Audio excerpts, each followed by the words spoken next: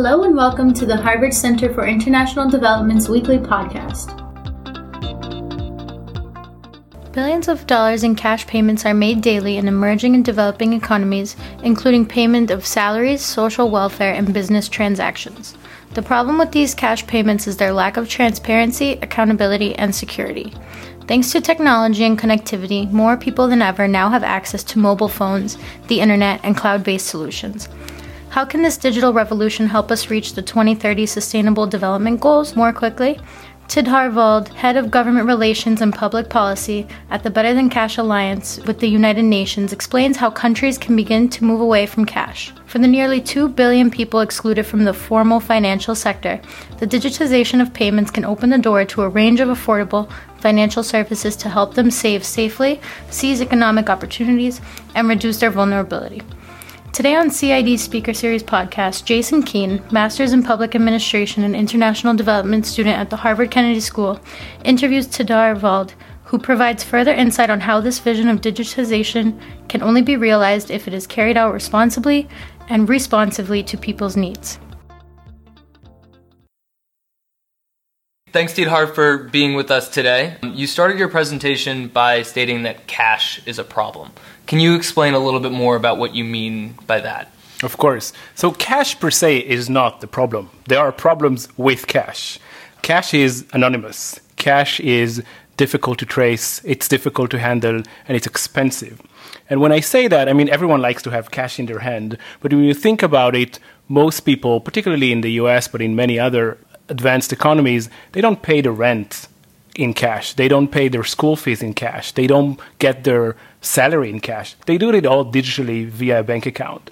And so what we're trying to do is make sure that people in developing and emerging economies have the same access to non-cash means, meaning that they are able to be paid digitally, that they are being able to pay their utility bills digitally, get a salary digitally, pay their school fees for their children in the digital means.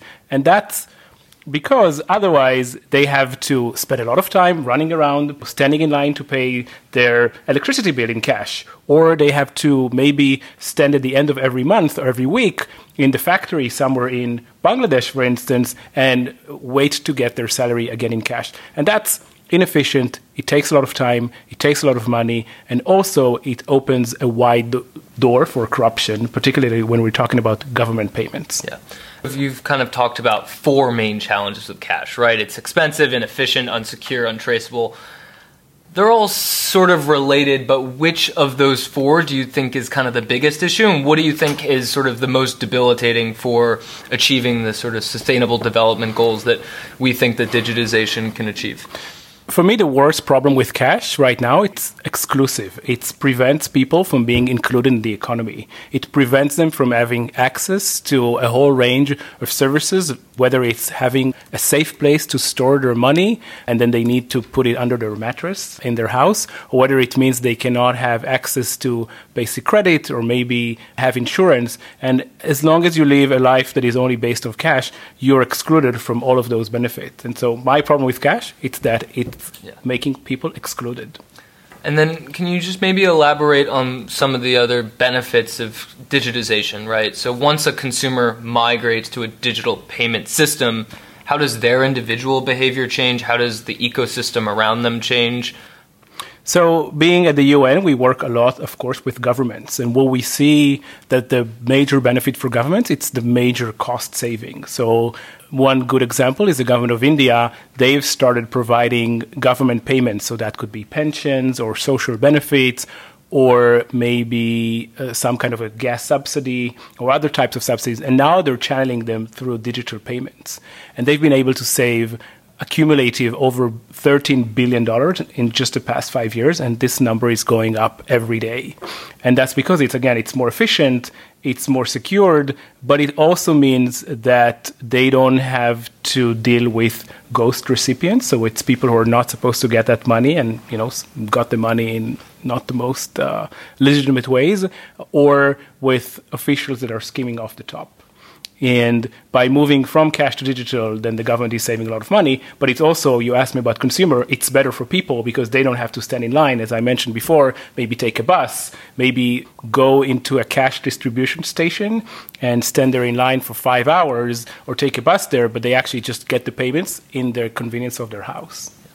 Can you tell us maybe about one specific digitization program that's worked especially well and sort of what you saw there? So there are many, many good examples from Kenya to Peru to Tanzania, of course. I think India is one country that is really, really interesting because of the scale. I remember being at an intergovernmental meeting when the Indian government just started its account opening program. And the person said, well, we've been doing this for 4 weeks and we just opened 23 million bank accounts. And the person from Australia looked at him and said, you want to tell me you just banked the entire population of Australia in 4 weeks? So in India, the scale is incredible. And they've opened 300 million accounts in the last 3 years. They've provided 99% of the population, and the population of India is 1.2 billion people, and they've provided 99% of them with a digital ID. And if you couple it with the fact that there are 1 billion mobile phones, then the potential for change is mind-blowing. And you see that. You have now dozens of millions of people who have access to insurance for the first time in generations. Not their parents, their grandparents. No one had insurance there. And now, thanks to the digitization, they have that. And the numbers are just mind-blowing, whether it's the cost saving or the convenience or the fact that people are getting access for the first time to a safe place to store their value or to insurance or to a loan, etc. Can you tell us what some of the biggest obstacles are to digitization, right? And sort of whether they're physical impediments or it's more psychological. What do you think are kind of the biggest constraints that are holding countries back from pursuing digitization more aggressively? So there are multiple, of course. Part of it is the issue of infrastructure. Part of it is just lack of political will. And this is why we are working on putting this on the agenda, working to advocate for the benefits of digitization of payments, working with governments and corporates and NGOs and others. Part of it is simply inadequate regulation, for instance, because it's hard to keep up with the pace of innovation and technology as a regulator or as a government. And part of it is capabilities and people capacity. And I was giving an example at the talk we just did of how women who are employees of a bag manufacturing company in the US were now being paid instead of cash. They were being paid digitally through their mobile phones, but they were still not used to that. And so they were checking their balance every day. And in the end of the month, they were being charged for checking their balance so much. And so that digitization failed because those women were worse off. And so one of the things we're working on as a UN-based partnership is to make sure that all digitization is done responsibly, but also responsively, so meaning in response to clients' needs and capabilities. And that's really, really important for digitization to happen well, is for it to work for people. Right. And so I guess there's an issue with the cost that someone might have to incur for accessing their bank account or to be able to withdraw money. But then there's also, in some countries, some users might be concerned that this is formalizing their work and then they might be able to be taxed on it. Can you talk a little bit about that constraint? Because I think that's especially critical in development, right? Yeah, of course. So part of the Sustainable Development Goals agenda is trying to help countries get their own resources. Domestic resource mobilization is the UN jargon for that. And definitely digitization is one area where governments can keep or retain more money in state coffers. And of course, for that to happen well, it needs to be designed in ways that are making, again, merchant life not worse, but better. And there are lots of countries who are trying to right now crack that nut and understand how do you digitize and how are you able to tax in a way that is being followed by actors in the economy. And then you talked a lot about women having access, right? Yeah. I thought that was a really interesting point, and I just kind of want to give you the space to sort of elaborate on why it's so critical that women have the ability to sort of access digital payments and the digitization, talk about that kind of gender dynamic a little bit. Yeah, absolutely. Well, the potential is great there. And if you think about, there are some cases in a country like Pakistan, which is a Muslim country, and maybe other contexts where more traditional, where women have to, in order to get to a bank account, they would have to be accompanied or get a permission from a husband or a brother or a father. And if you can transact digitally from your own house without needing to leave the house, that creates an opportunity for you to have access to services you did not have before.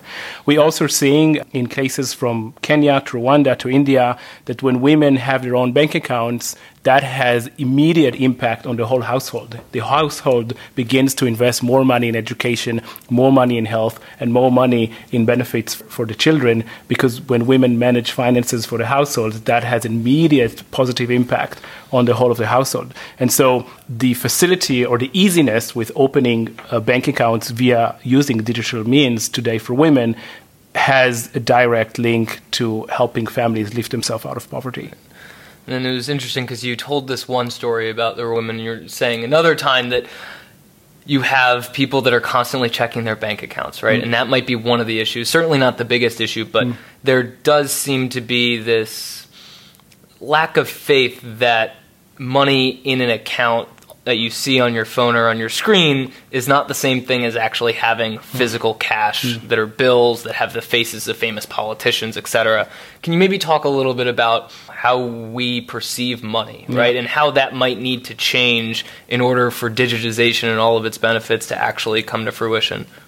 It's true that for digitization to happen, it has to meet people's needs. And whether it's via mobile money or other types of solutions, if it's not written in a local language, because we know places from Nigeria to India to Ghana, there are lots of local languages. And if the specific platform or the specific solution is not designed or written in a language that people understand, if there is no transparency on how much money you actually have in your account and you don't know how much you transact, if there are no recourse mechanism, meaning if you send the money to the wrong person, can you immediately get it back?